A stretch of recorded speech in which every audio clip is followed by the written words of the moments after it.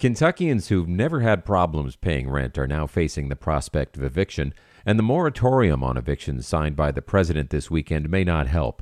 Housing advocates say Kentuckians need help paying their rent, but available relief is fragmented county to county, organization to organization. WFPL's Ryan Van Velzer has more. Jody Thomas was earning $62,000 a year until she was let go from her job in December. It took months for her unemployment to come through. She burned through her 401k, relied on the generosity of friends and her church. But by the time she began collecting unemployment in late February, the debts had piled up. I have worked for everything that I have. I've worked hard for everything that I have. And just for it to all be gone. Now, August rent is due at her home in Simpsonville. Thomas is just one of 42% of renting households in Kentucky who may not be able to pay rent, and they're at risk of eviction before the end of the year, according to the national research firm Stout. On Saturday, President Donald Trump signed an executive order extending an eviction moratorium for federally backed and federally subsidized housing. That stops landlords from filing eviction actions or charging late fees. Kentucky also has its own moratorium on evictions. Governor Andy Beshear said he believes his statewide emergency order prevents authorities from enforcing evictions once the court has approved them, but that too remains imperiled. A Kentucky Supreme Court case could overturn all of Beshear's emergency orders, including one creating eviction protections. Adrian Bush, executive director at the Homeless and Housing Coalition of Kentucky, says the moratoriums on their own are not enough to prevent a wave of evictions.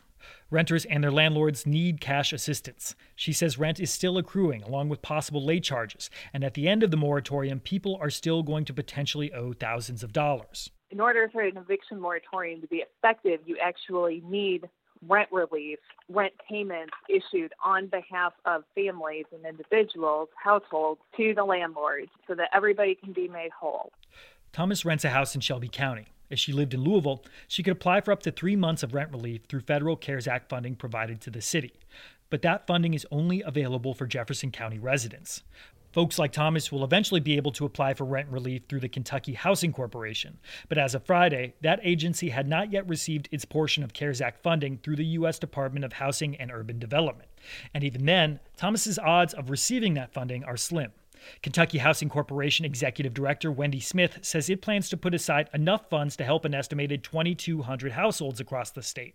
But many more will likely need help. Let me be clear, 130,000 households, far more than 130,000 people, who are at risk at risk of being late on rent and potentially at risk of homelessness and will need assistance before the end of the year. Thomas and others facing rent evictions across the rest of the state may also be able to receive funding through local community action agencies. WFPL News spoke with 4 housing advocates about evictions and what happens when families lose their homes. First, families spend their savings trying to keep their home. When that fails, they either couch surf with family and friends, its own problem given the pandemic, or they live out of their vehicles or spend what little they have left paying week to week for motel rooms. Homeless shelters are ordinarily a last resort, and Smith doesn't think they'd have enough capacity right now. Even if a lot more money, the existing network of buildings and staff and systems is going to have a hard time sheltering and rehousing a tsunami of folks that lose their homes. The best way to prevent that from happening is for families to keep paying their rent. And right now, Smith says the best way to ensure families can pay their rent is for Congress to pass additional unemployment benefits. Also on Saturday, Trump issued 3 memoranda extending $400 weekly payments to unemployed Americans and temporarily delaying payroll taxes.